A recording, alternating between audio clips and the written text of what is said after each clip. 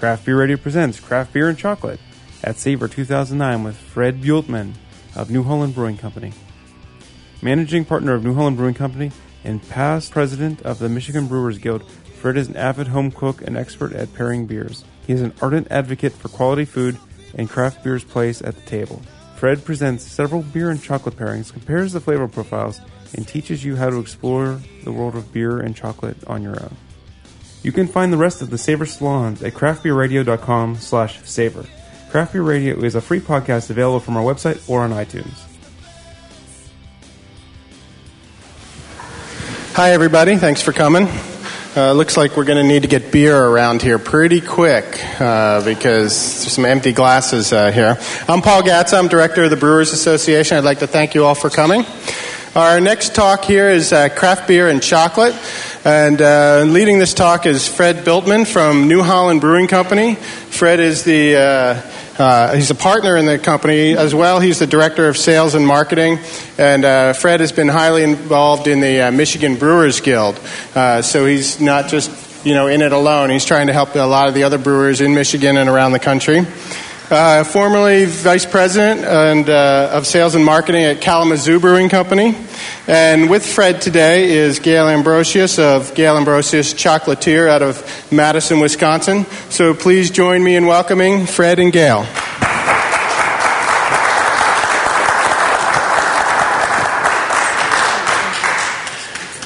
Thank you, Paul. We're both really pleased to be here, be part of this kind of intimate setting and exploration of beer and food, which is a really fun part of both of our lives, and it's really great to be able to share it. And I often talk at the brewery about part of our mission is to contribute to the quality of life. And it may sound a little heady, but the reality is not only are we going to have fun here and taste a lot of great things, but we're also really learning how to live the good life. And we try to teach that and provide it. And I think speaking for both Gail and I, putting good things out there that we can eat and drink is certainly a lifestyle shift.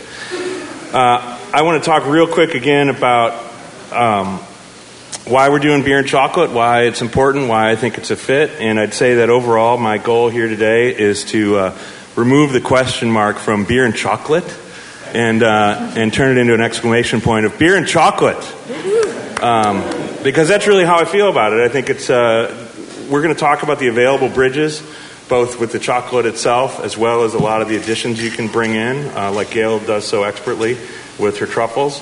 There's a lot of just natural bridges in all the flavors available in beer, and so it's really a slam dunk. It's a great marriage. It's a great bridge, and we're gonna explore some rather decadent choices here, and then hopefully you'll walk away with also some ideas about how to do that on your own at home. With that, I'm going to introduce Gail, a friend and colleague and a wonderful chocolatier, and she's going to talk a little bit about, from the chocolate point of view, an introduction, and then we'll start tasting. All right, thanks.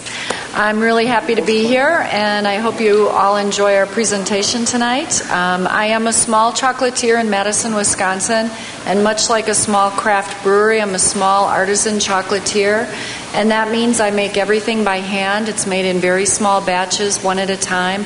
These chocolates were all hand-dipped. I don't have a lot of big machinery because I think people are much more interesting to talk to during the day. I also specialize in dark chocolate, and part of that is I think the dark chocolate has a lot more flavor than milk chocolate. If you get a higher percentage of chocolate, like a 70, that's kind of my average, you're getting more of the pure chocolate, and you're really getting a lot of interesting flavors.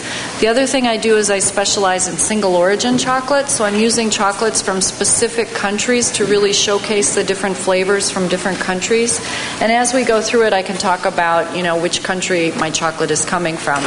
But I typically get my chocolate from Central and South America because that's where chocolate originated. It's really, I think, very flavorful, and it's got a much shorter carbon footprint. So let's taste chocolate. All right. I'm going to give a couple instructions here. You've got this fancy plate that will hold your Savor glass if you need it to.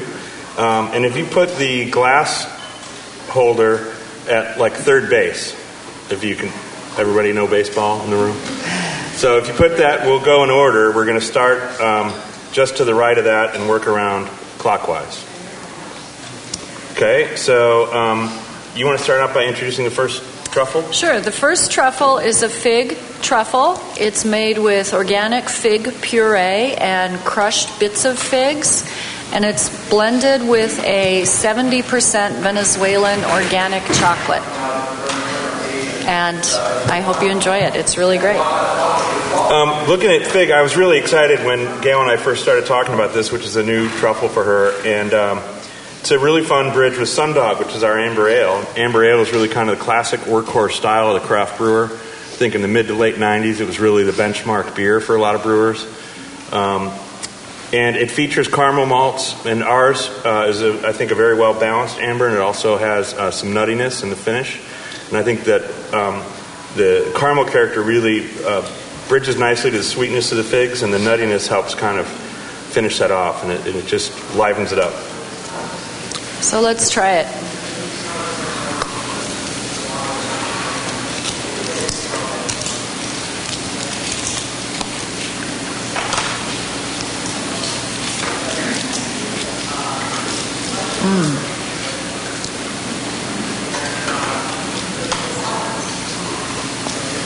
One thing I like about this pairing is that I think one of your natural instincts right away with chocolate is to look for beers that are just like the chocolate.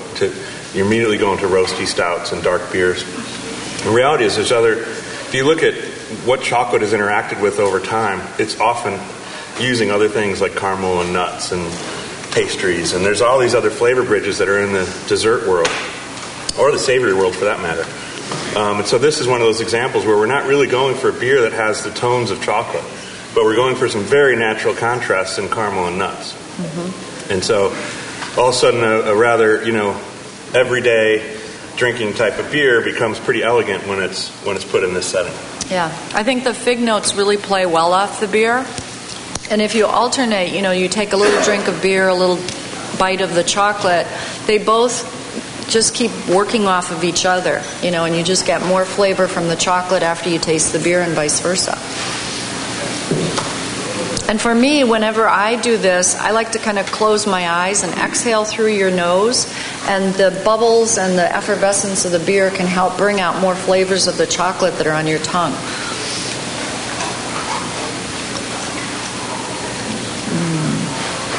Everybody like it? Anybody not like it? What do you think? It's quiet when you start eating chocolate. Won't stay quiet for long, I don't. Yeah, I think we want this to be as much of a discussion as possible. So if you want the microphone, just raise your hand, ask questions, make comments. Absolutely. Mm-hmm. Well, while we get the next beer going around, maybe, Gail, you can talk a little bit about the truffle and how is it composed, what's it made of, how are these flavors getting brought in? Okay. Well, let me... I want to rearrange a little bit here. We got some people facing the wall, and that's kind of odd. So what I was thinking was, why don't we just stop for a minute, and why don't we turn these on a point? Separate them and turn them on a point, and that way we can make this work a little better. And we should probably do that over here as well. So if you all want to stand up for a second. And yeah, we thought we were glad before. You're not.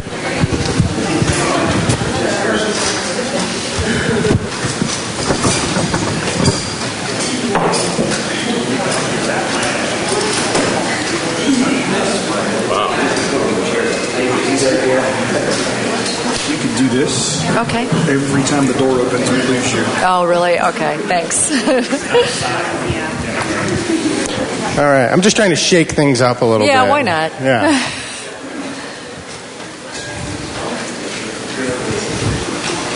All right, is that going to work a little bit better, or did I just mess things up even worse?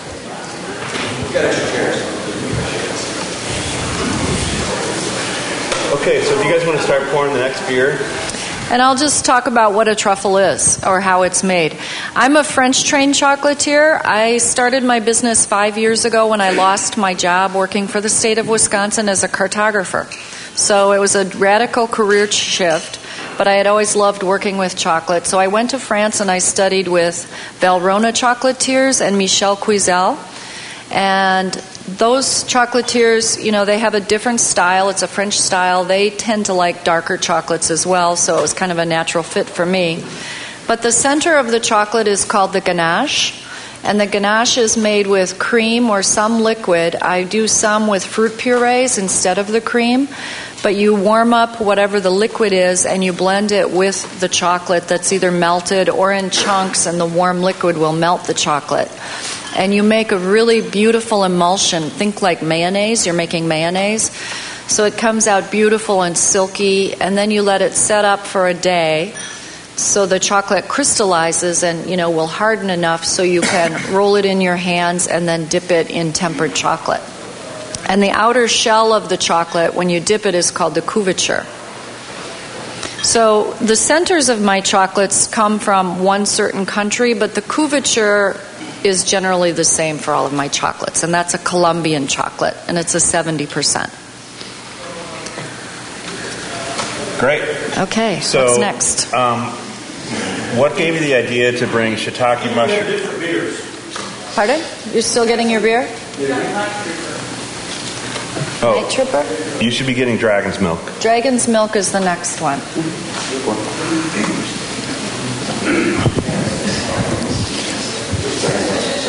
Okay. Everybody get Dragon's Milk? Dragon Milk? Okay. It does look like there's a night tripper open.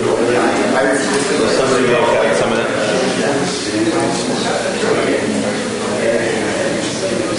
So maybe just replace the one that what's that? So I'll just talk about the next chocolate while they're thinking about the beers, so figuring out the right beers. Yeah. The next chocolate is a shiitake mushroom, and you might think that's really strange, but I got this new chocolate from Peru. It was an organic chocolate from Peru, and when I make chocolates, I start with the chocolate because to me that's the most important ingredient. So I really look for really high-quality base chocolates, and then I think about how does that chocolate taste, what are its characteristics, and do I want to contrast that flavor or complement it? So when I tasted the Peruvian chocolate on its own, it had this very mushroomy quality to it, almost like walking through a wet woods, think mossy forest floor. And mushroom just kept coming to my head, and I thought, I'm going to try mushroom because I love shiitakes, and I think it really works. It's kind of, you get that umami quality. So umami is kind of a new sensation on your tongue. It's kind of in the middle. It hits the middle of your tongue. So, Fred? Well, if we go back to the question mark exclamation point part of this whole thing, I really enjoyed kind of looking in hindsight to hearing about this new truffle. Gail and I have worked together a couple of times, and so we had kind of a greatest hits set of pairings that we could do. And right. then in talking about this one, Gail said, you really got to try this new shiitake mushroom. And what I like about it looking back is that there wasn't any question of like, really? Or no? Or what am I going to do with that? Yeah. I instead said, well, we've got Dragon's Milk figured out. Then we'll just work backwards from there. Right. And so it was really kind of exciting to see that savory flavor with chocolate wasn't very surprising, and I don't think is surprising to our palate. And also, it's a very natural pair. Dragon's Milk is a really special beer to us at the brewery.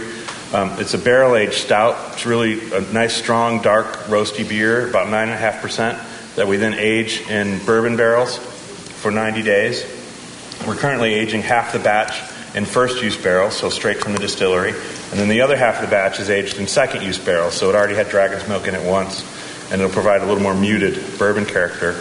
Then we blend those together, which both gives us a little bit of control at bottling, so depending on what happened in those 90 days, we can make some adjustments and kind of keep the flavor where we want it, or the intensity, let's say, even more so. And what I love about it is that it has all this complexity, and it can appear sweet at times. It can bring coffee and chocolate forward. It can bring roast forward. Vanilla is there. Sometimes there's like a balsamic character. I think it's great with earthy flavors like mushrooms and beef. It's elegant with, straight up desserts and sweetness. It can be elegant with a salad. It's just really a utility infielder. And enough talking. I think we should really taste this and just look for some of those flavors and think about different things and see how they interact. And I find this to be a really enjoyable pairing.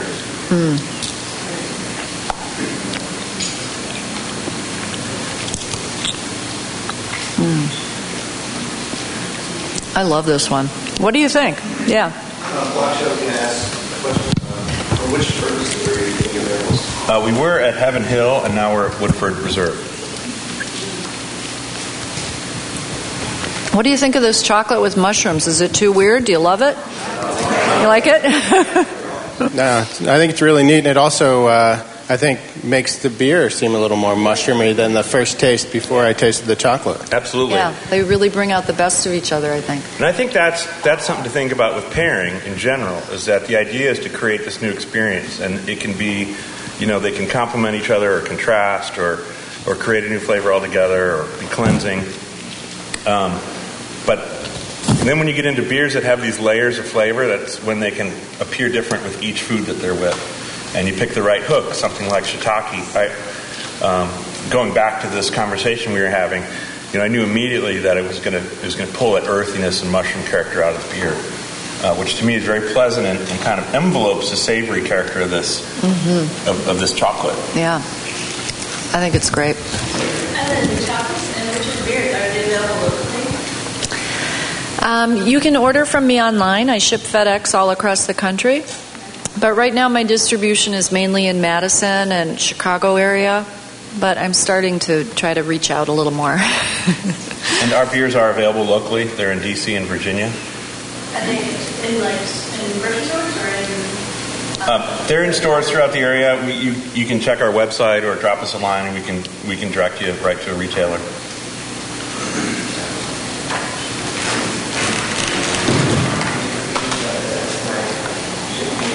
Would you recite your website for chocolate? It's not on there. It's GailAmbrosius.com, and I do have some cards on the table, so when you leave you could grab a card, and it's got all the information. Yeah, and Fred also has some handouts as well to grab on the way out too. Yep, you'll leave with some descriptions of our beers, both year-round, seasonal, and specialty. And then I also have an article from a local food magazine about beer and chocolate. So a lot of things we'll cover. You'll have some of those points in the written form.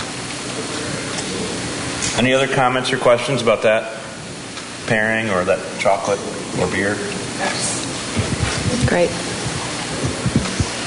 I guess we're ready for the next one.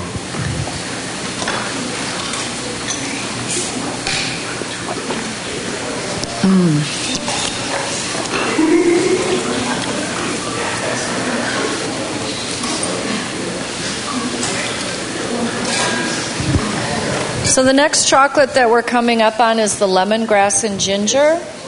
It would kind of be at 3 o'clock if you have your glass holder opening at 9 o'clock.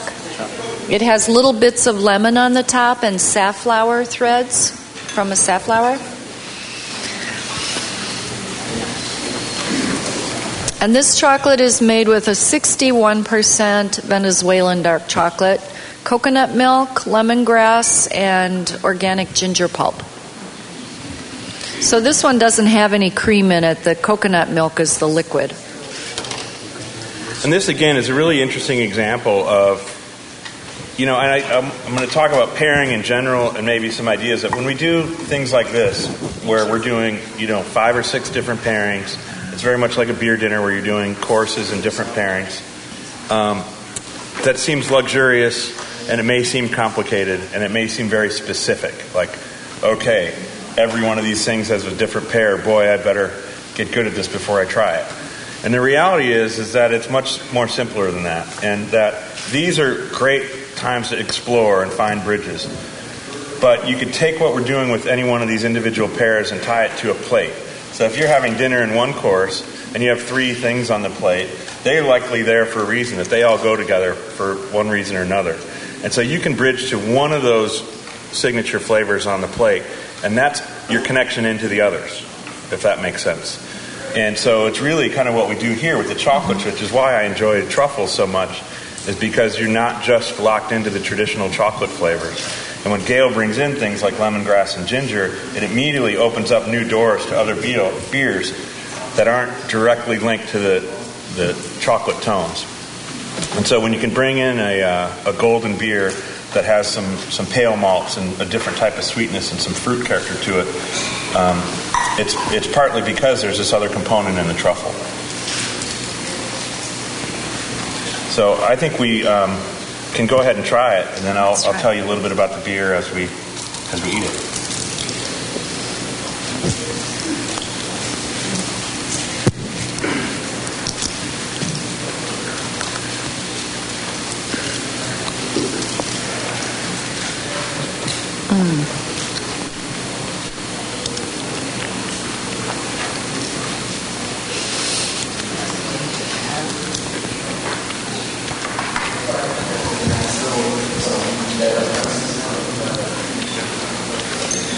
Wow.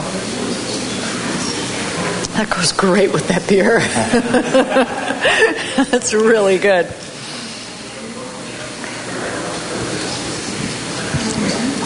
So a couple of years ago, I kind of tripped over realizing that I liked this ginger relationship with this particular beer, with triple in general. And I think there's something about the combination of sweetness in a triple, and in this triple, we're using Michigan beet sugar, and it's kind of it tends towards a sweet side with some fruity esters. And then there's just a little bit of dryness. There's enough bitterness that it's kind of dry in the finish. And I like that relationship, and I feel like it kind of helps lift the ginger off your palate without fighting it. So that it kind of, I don't want to get too esoteric, but it kind of embraces it, but also cleanses it off your palate. And when I talk about pairing, I mentioned earlier, there's the 4 C's of pairing to me. You do one or all of them, but you want to either complement, contrast, cleanse, or create an altogether new flavor when they're together. And cleansing is one that is often involved, especially when you're talking about, big flavors that can linger. And we like that ginger burn, but there's a point where you want the next bite to be fresh again. And if you still have ginger on your palate, you're going to miss some of those early flavors. Mm-hmm. So that's what I like about this pairing. It's just, it cleanses without fighting. Mm-hmm. And I think the beer really brightens up the chocolate. The beer just makes that chocolate pop. Those lemongrass flavors really come out. Mm-hmm.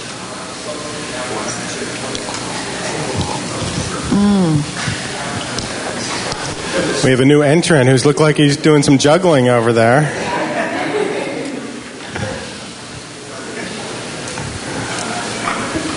Anybody else pick up any other flavors or thoughts? Would this go well? I think of those ingredients, lemongrass.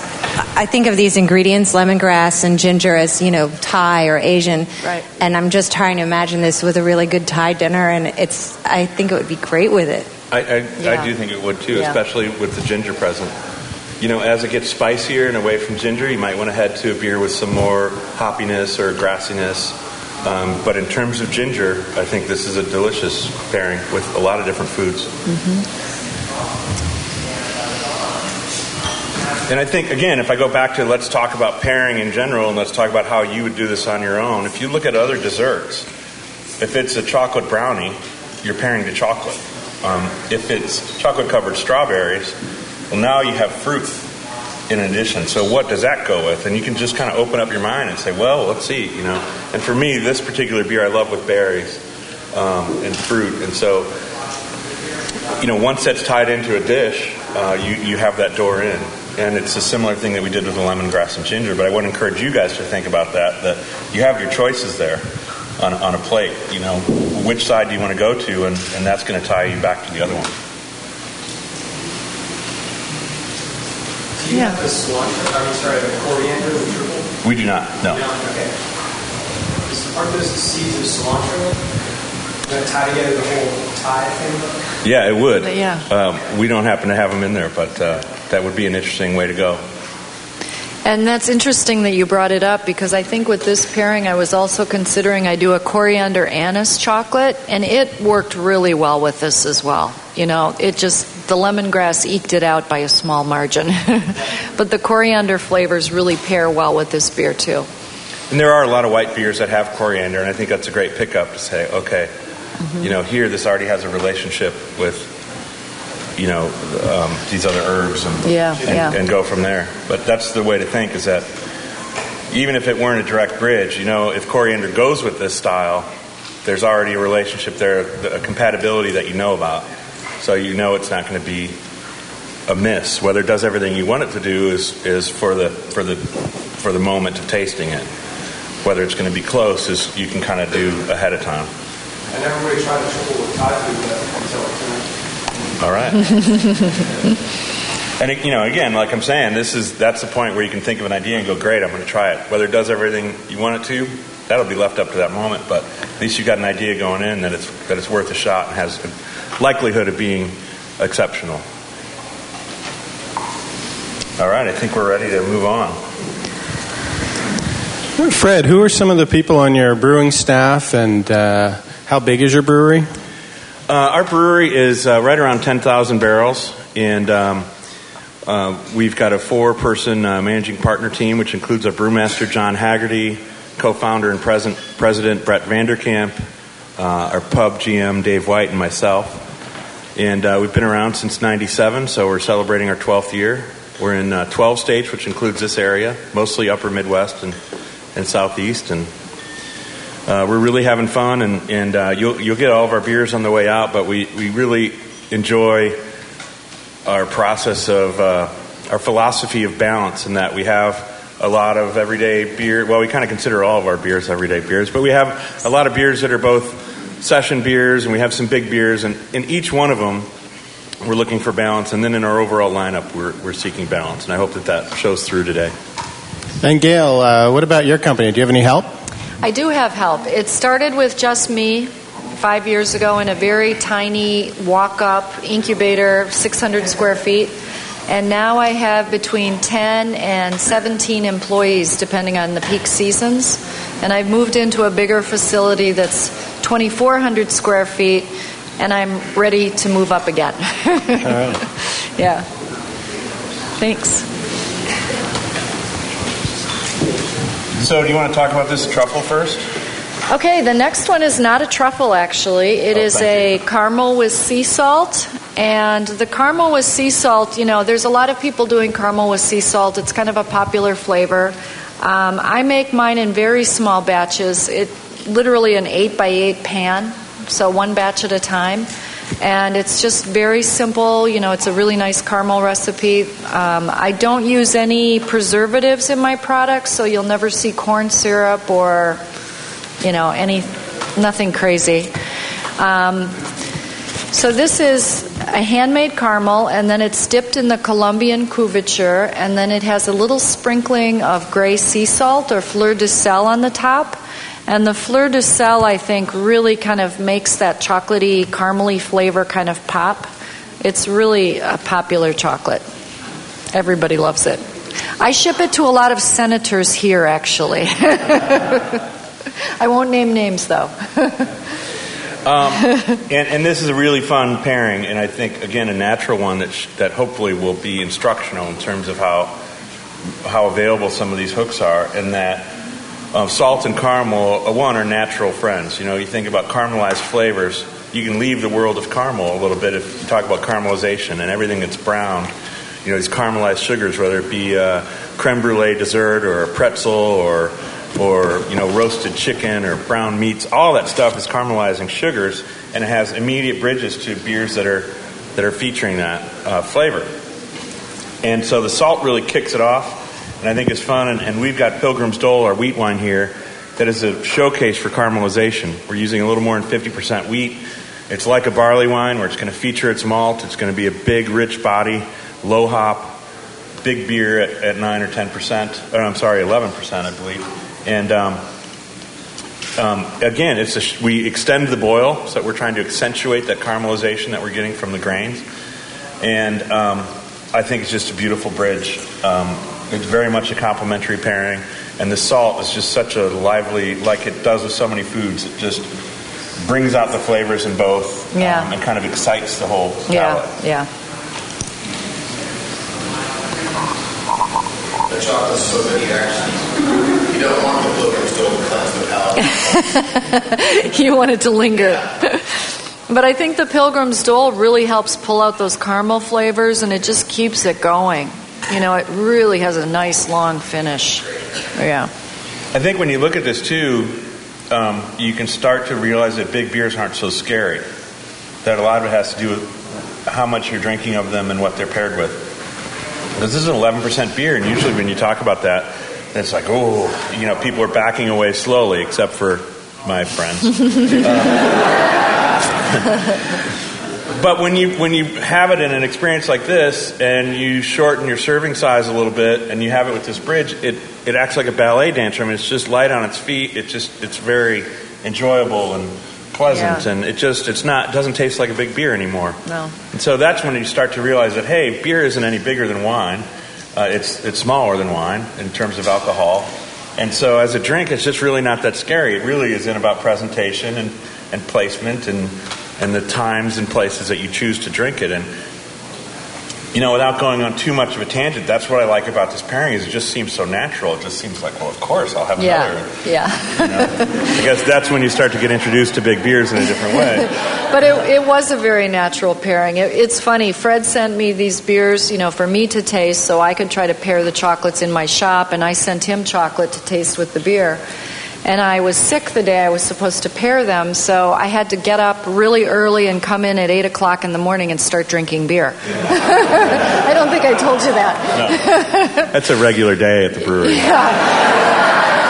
Not for me. I eat chocolate at 8 a.m., but drinking the beer and the chocolate. So it was really a great start to the day. So my general manager walked in at 9, and I have a whole table of beer and chocolate, and I'm smiling. And she said, well, didn't you have a great start of your day? And I thought, yeah. But when I did this tasting, it was just like... you went out to lunch from then I went out, big lunch. I actually did, no.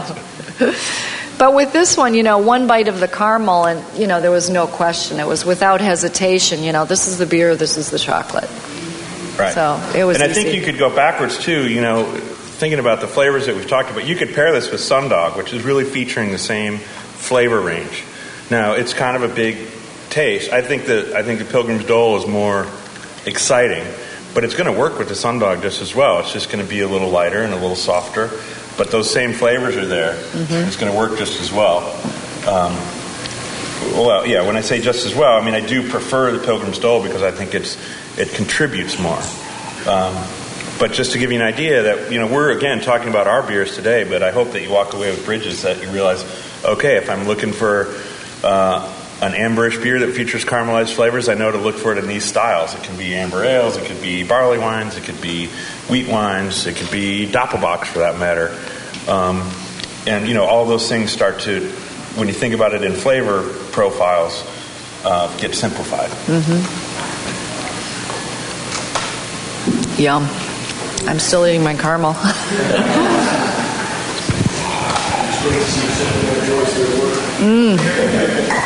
I do. Anybody else have any questions about that one or comments or flavors they noticed? Yes. We're talking about what the beer does for the chocolate. In this instance, I'd say what does the chocolate do for the beer? Because on its own, it's a little boozy, it's a little warming. I think of it like an after dinner drink almost, like having a cognac at the end of a meal. But with this chocolate, it just cancels out that booziness and it lightens up the drink so much. It changes what the beer does in the glass, and I think it's miraculous. That's something special. I worked in wine a long time, and I never got to those stages of the game. But with beer, it's just so easy. Thank you. Yeah. And that's one of the reasons I would choose Pilgrim's Dole over Sundog, is that it is going to lighten up that beer. So if Sundog is starting at a medium body, it's going to lighten up and probably start to disappear a little bit, where I know that Pilgrim's Dole, if I find a food that makes Pilgrim's Dole disappear, that's going to be impressive. We're going to get to work in the brew house on something, but that's part of that choice. So thank you for making that comment. To me, the beer is like a flash bulb and taking a photograph. It adds that light or flash. Mm-hmm. You find the beer adds life to it like a flashbulb, kind of brightens it up. Does too. Cool. Yeah. It's a neat comment. I like that about this. Chocolate on its own. Yeah, but with the beer, it just pops. Yeah. And I find the salt to be an interesting relationship there too, and for some reason I found myself comparing it to a hot pretzel at one of these a different chocolate class, and I think it made sense to people. It's like there is this relationship there with it's not sweet presentation, but it's really a similar structure, and that makes sense to us in terms of livening up our palate and then comparing it with the drink. I think that the salt is a really cool component. Mm-hmm. And I think that that when you drink beer with it, I think the beer actually livens up that salt. I think it opens it up some. Mm-hmm. Because it's not just salt on your palate. Now it's salt on your palate that already has this beer coating. Yeah. Well, and when you cook with fleur de sel or sea salt, it's something that should be added right at the very end of your cooking, because if you put it in while it's cooking, it's going to kind of come apart and dissipate. But if you put it in right at the very end, you'll still get those nice big crystals, those big grains, and you'll taste it, and it just accents everything you can put it on. So, and there's so many great fleur de sels out there, different sea salts. It's a lot of fun to experiment. I do another chocolate. It's a chocolate bar. It's called 3 Hot Nuts, and I roast pistachios, pine nuts, and You'll do all right at the brewery. Yeah. You want to come out and brew for a while? But I roast them, with chipotle and cayenne pepper, and then I put a sprinkling of chili verde sea salt on the very end. And again, that chocolate, it's just this really thin, beautiful wafer, and you get the nuts and the salt, and you don't know which you're tasting first. It's salty, it's nutty, it's chocolatey, and it's swoonable. Swoonable. That's good stuff. All right. We can start pouring the next beer. And this one has 2 different pairings with it. We figured we'd plan a grand finale. So if we need to refresh your glass, just raise your hand. And we're going to start with one and then move on to the next. Yeah, so with this pairing, it's interesting because the 2 chocolates we're tasting with it, we have the powdery one. The one dusted in cocoa powder is cinnamon cayenne. And the other one is a raspberry chocolate made with raspberry puree, and it's topped with crushed cocoa nibs. And cocoa nibs are just the crushed roasted cocoa beans. So the beans have just been crushed and roasted, so it's the essence of the bean that, would become chocolate. So it has a little bitterness to it, and it really plays off well with the sweetness of the raspberries. But they're 2 very different chocolates. The cinnamon cayenne is darker. It's a 70% Colombian chocolate, and it's got some heat at the end. And the raspberry is sweeter. It's a combination of dark chocolate and milk chocolate to kind of balance the acidity of the raspberries. But with this beer, I think it's really fun to pair the both of them. So don't eat them both at once. Save some so you can kind of go back and forth with the chocolates. The beer kind of brings out the sweetness of the raspberries for me, but yet it really works with the heat of the cayenne. So it's just really to demonstrate, the 2 poles that you can go to when you're pairing. You can do the contrast or the compare. And with this beer choice, this is Night Tripper, our Imperial Stout. So we release this once a year. It's a single batch specialty, and it's a pretty big stout. Really features roasty, dark flavors. There's a bit of creaminess to it, but it's a big, bold stout. There's no question. And when I think of it, I think of this beer as a good contrast to dark chocolate for one. In general, it's just kind of the no-brainer. If you've got a big chunk of dark chocolate or a rich brownie or cake or fudge, this is just like that immediate. They are kin. Mm-hmm. And then when I think, well, what would you put raspberries in a dessert? And I like to think of like raspberries on top of that dark, thick chocolate that's crisp and bold and roasty. And that contrast of the fruit and the chocolate is really what I like before I even think about a drink. And so I kind of think that Night Tripper plays that role of that dark, bold chocolate next to the fruit. Mm-hmm. And that's kind of why I go to it with the raspberries. There's just good contrast there. And the raspberry, you're not going to run over raspberries on your palate, I don't think. I don't think so. And so they're lively enough to stand up to a bold beer, and the beer's dark enough to be that contrast to the brightness of the fruit. We need some more Night Tripper over there. He's polite now, but I don't know how long it's going to last.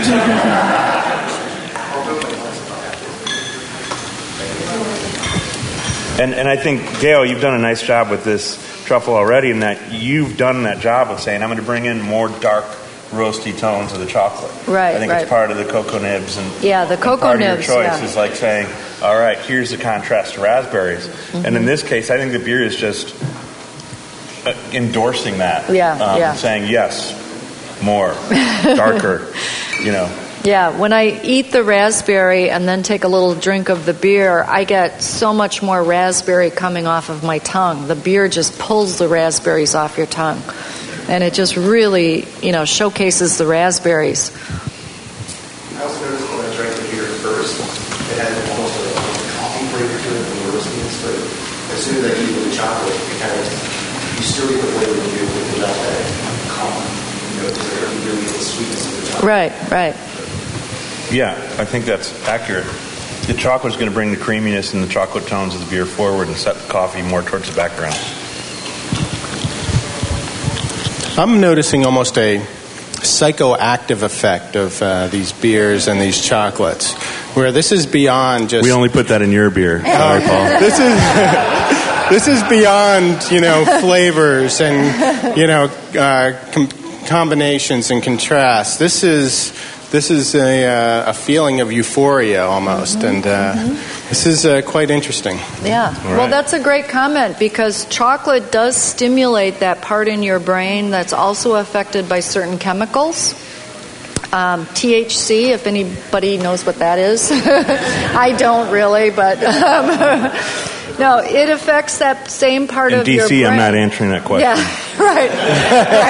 I'm just eating chocolate, that's all.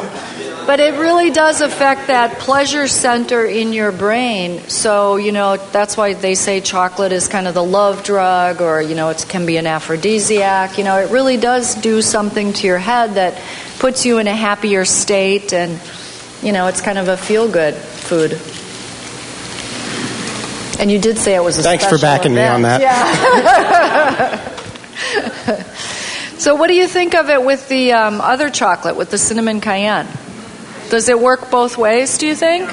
Yeah. Can you talk a little bit about either the tradition or your decision to bring heat into chocolate? Because I think that's like another gear we've hit. We've kind of done savory, we've done fruit, we have the general sweetness, and now heat.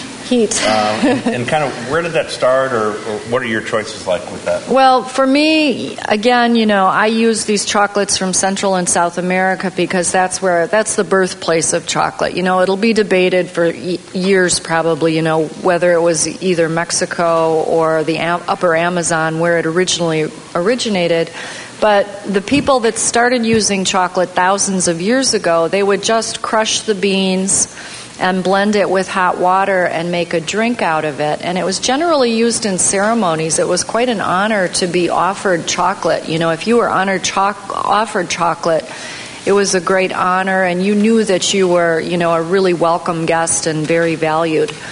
I think the Olmecs actually had a saying, when they gave someone a gift of hot chocolate, they would say, "This is a part of me that I'm offering you. I'm giving the best of me to you, and I see that in you." So I think that's pretty special. But they would flavor this beverage with chilies and cinnamon and a little vanilla because their hot chocolate was nothing like our hot chocolate today. It was really grainy. It was kind of mealy. They would sometimes add maize to it to thicken it. So, that it's kind of a nod to that, to the history of chocolate, to the roots of chocolate. And I just think it's kind of a natural, that heat, it just kind of warms up your tongue at the very end. You don't get it right away, but you get that cinnamon to start with, and then you just get this warmth kind of flooding your mouth, and just kind of warming the whole body. It's very... I'm sold. It's good stuff, yeah. Have you actually considered working with beer itself as a part of your chocolates? Yeah, I have, and I think Fred and I will be collaborating in the future. Like a beer stout kind of chocolate. I think that would be kind of a natural, and I think it could work really well. I think we think about the same flavors. We have I don't want Gail to get upset with me like I've been cheating on her, but somebody else has made beer chocolates for us in the past. And kind of the same idea applies. You bring in some of these flavors that are natural bridges to chocolate. So Pilgrim's Dole, it has a lot of caramel, is great. Dragon's Milk is great because it has that vanilla component and roast component. Night Tripper would be a natural. You want to have enough. You want to make your choices, I think. And I can't speak to the technical aspects of integrating it in Gail's process. But from a flavor point of view, you'd want it to not only match, but you'd want it to contribute something. Because if it's comparable and compatible, but it doesn't change the chocolate, then from a production point of view, you're kind of adding cost and labor and not getting a result. So just like cooking with beer in other settings, you kind of say, all right, what am I pulling out of this beer? Why am I using it?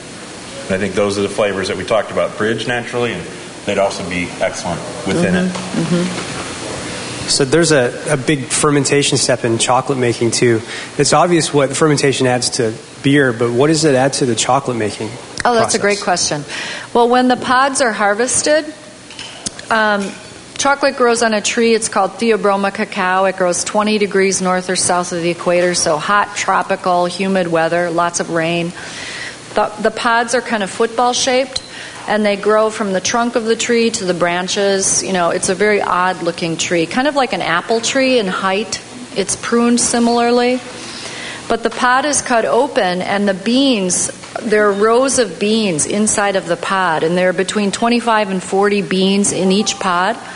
And the beans are covered in a white, slimy pulp. It looks really pretty disgusting when you cut the pod open.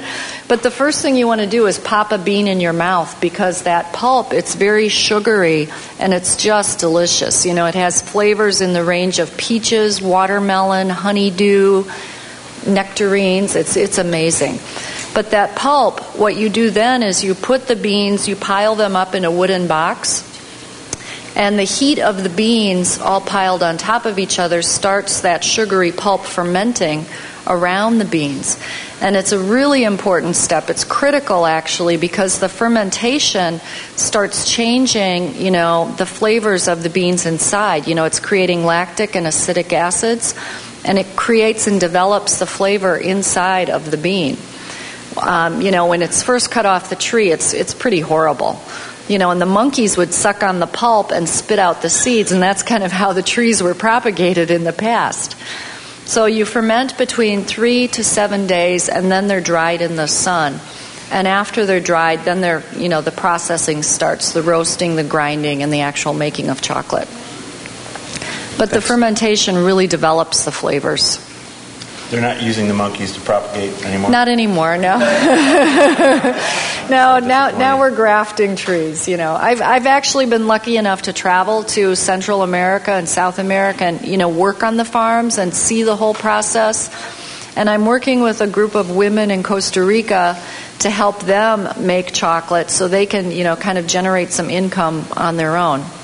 So I'll be going back in July to bring more equipment down and help them with marketing plans and try to get their chocolate into some of the hotels down there so the tourists can bring back, real chocolate. If you need any help with that? Yeah, I'll let you know. Okay, let's talk later. My Spanish is getting better. But okay, beer, that'll be good. I think I just got fired. Not sure. No.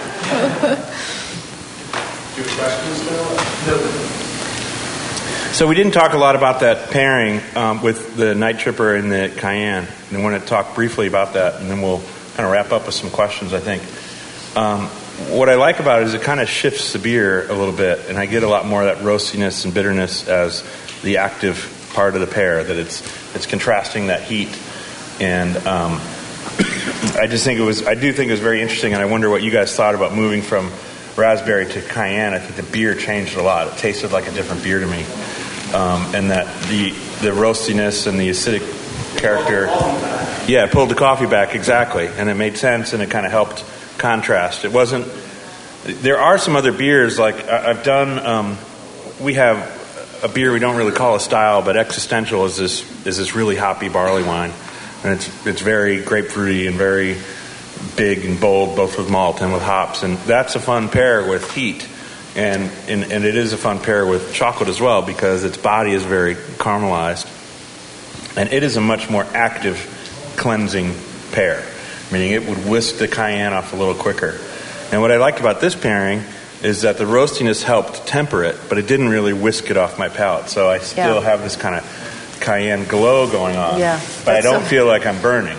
Yeah, I was going to say the same thing. My mouth is still glowing. I had a bite and some beer, and it's just this nice warmth. And it's funny that you brought up, and we actually were talking about it this afternoon, the hot chocolate, because when I've had different versions of that hot chocolate, or like mine, hot chocolate, some call it, and this pairing is really sending me back there of that sense of drinking hot chocolate, and you have that heat in there, and it's kind of hot, and my palate is recognizing it, but I'm not. I'm drinking more. It's just that glow of a winter afternoon. So that's what I find of that, and I really do like the way this double pairing shows how a beer will appear differently depending on what you're pulling out of it. So that's important to remember as you experiment, that the beer may change. So try things out, explore, say, I wonder what this would be like. And, just because the beer acted one way, a few minutes ago, doesn't lock it into that. It can change the minute you have other flavors on your palate. So, I always encourage a real open mind in that, expertise and being able to know about these background flavors and doing this a lot certainly helps us make efficient work of finding bridges, but you don't have to be an expert. You don't have to have done this for a long time to decide to drink something with something that you're eating. Go have fun, explore, and just keep an open mind. And I think that pairing helps illustrate that. And it's the same with chocolate. I always say, there's no right or wrong with chocolate. Eat what you like. Try a lot of different things. If you're in a pinch, a Hershey bar is okay, but I would try to go for something a little better and a little darker, but there's no right or wrong. We all have different tastes, and what you like I might not, and vice versa. So just experiment. That's the fun of it. So what did you think of this pairing? Did you like the raspberry better than the cinnamon, or the cinnamon better? About the same? Cinnamon? The thing I noticed about the cinnamon, the second place, when I was having on the first one with raspberry, the chocolate was kind of acting on the beer. I had the beer, and then the chocolate kind of pulled off that coffee flavor. Right. But in the second one, it was kind of the other way around. I had the chocolate, and it was really balanced. Like the cayenne and the cinnamon and the chocolate were all kind of really balanced, and none really stood out among the rest. And then while I had that flavor in my mouth and I drank the beer, boom, there's the cinnamon. Like I had a really strong flavor of cinnamon. And then a few seconds later is when I really felt the warmth of the cayenne. And it just kind of a layered effect of one after the other. Nice. But I think it's cool that, it really works great with the raspberries. You get the fruitiness, and you can also, appreciate the spicy qualities. So I think it's a good demonstration of how it can work with a lot of different things. I just like having a stout paired with something spicy. That's a new thing for me. Okay. And I really enjoy that. Great. I'm a big fan of stout. Thank you for introducing. Oh, you're welcome. Our pleasure. And it may seem counterintuitive, but if you think about it, there's a roastiness and there's a bitterness to that roastiness that is not overt, but it's there, and that is a contrast to heat that's going to be playful, and it's going to stand up to it. And so you can take that other places outside of the chocolate world and use that roastiness as an available bridge, which is fun. Yes, sir. If you were to serve these pairings in your home, would you do them as a dessert course or between courses? How would you serve this in your home with a meal with friends? Well, we should probably both answer that because we may do it differently. Never mind. It depends on what you're going after. If you're doing a chocolate tasting, if you're wanting to explore this, 6 chocolates is a pretty sizable dessert. So if I were doing that, I may think of not having dinner first, and I may think of either some past appetizers or doing this even before dinner, because I'd want fresh palates and kind of fresh minds if the idea was to explore this like we just did today. If I were looking for a dessert, I might pick one or two of these, or maybe even three, and have like a trio of chocolates on a plate with 3 or 4 ounce glasses as a way to say, hey, you know, we can have fun with more flavor than one at dessert. And since these are kind of bite size, you have a bigger range than you would with a full blown dessert portion. So it really depends on what your purpose is and what your crowd is and what you're trying to do. Yeah, my first thought was I'd do this first. You know, this would be my appetizer, but then I probably wouldn't eat dinner. But that works for me. Or, you know, have a really light early dinner, and then, you know, I'd wait a few hours because, like Fred said, you do want to have a fresh palate, and you want to come to it, you know, with an open palate, open mind.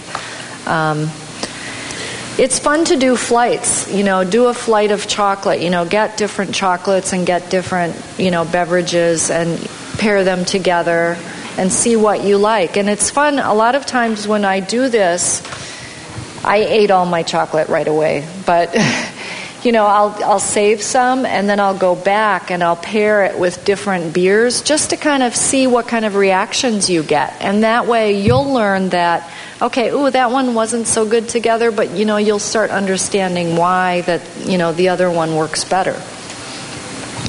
So again, just experiment. Have fun. If it's an instructional purpose, if it's exploration, you can have less of a strict pairing. You don't have to have all of them set up. You can have some suggestions or things you think you're going to go.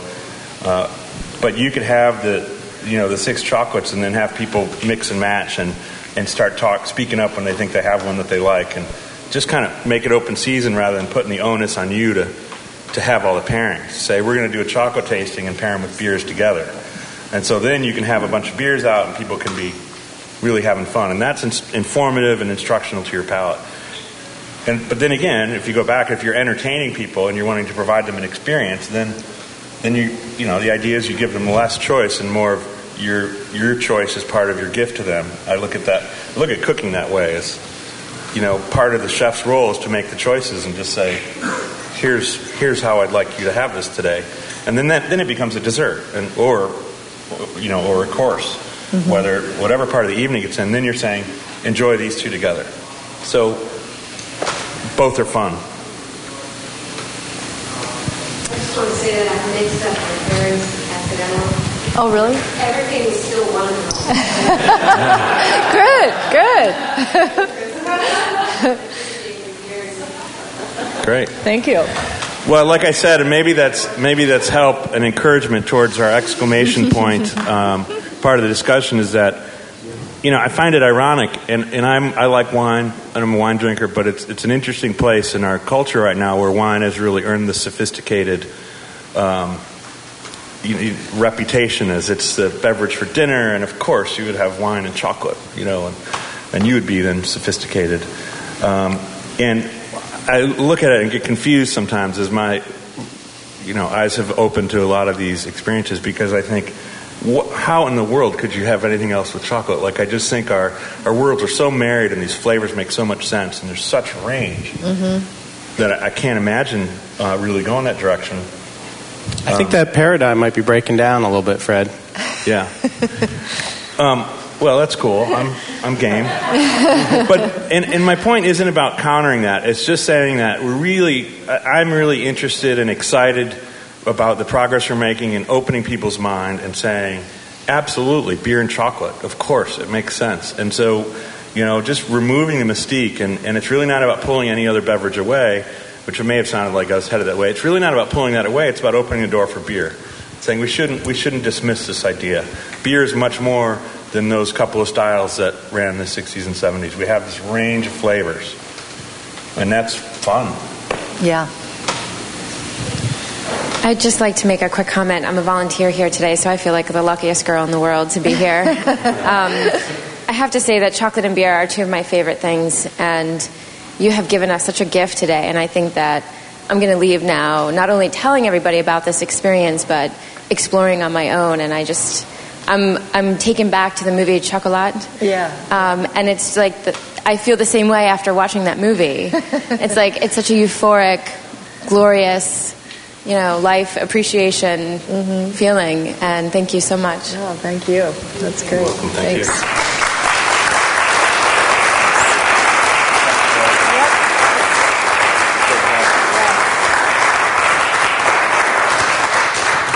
All right, if there are any more questions, they are wrapping up over there because we can't leave until they're done.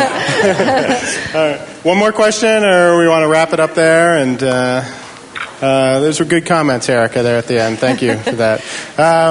Thanks, Fred. Thanks, Gail. That was a great presentation and a delicious presentation. Excellent. And I hope everyone enjoys the rest of Savor tonight. Thanks a lot. Appreciate your attention. Thank you. You'll go away with... Thanks, you guys.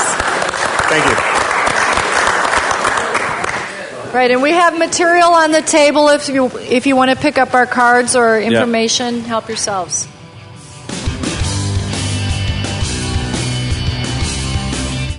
Thank you for listening to Craft Beer Radio. If you have questions or comments, you can email us at beer@craftbeerradio.com. Craft Beer Radio is released under the Creative Commons license. Visit craftbeerradio.com for more information. The opening and closing music is Last Hurrah from the band The Lights Out. You can listen to more of their music at their website, thelightsout.com.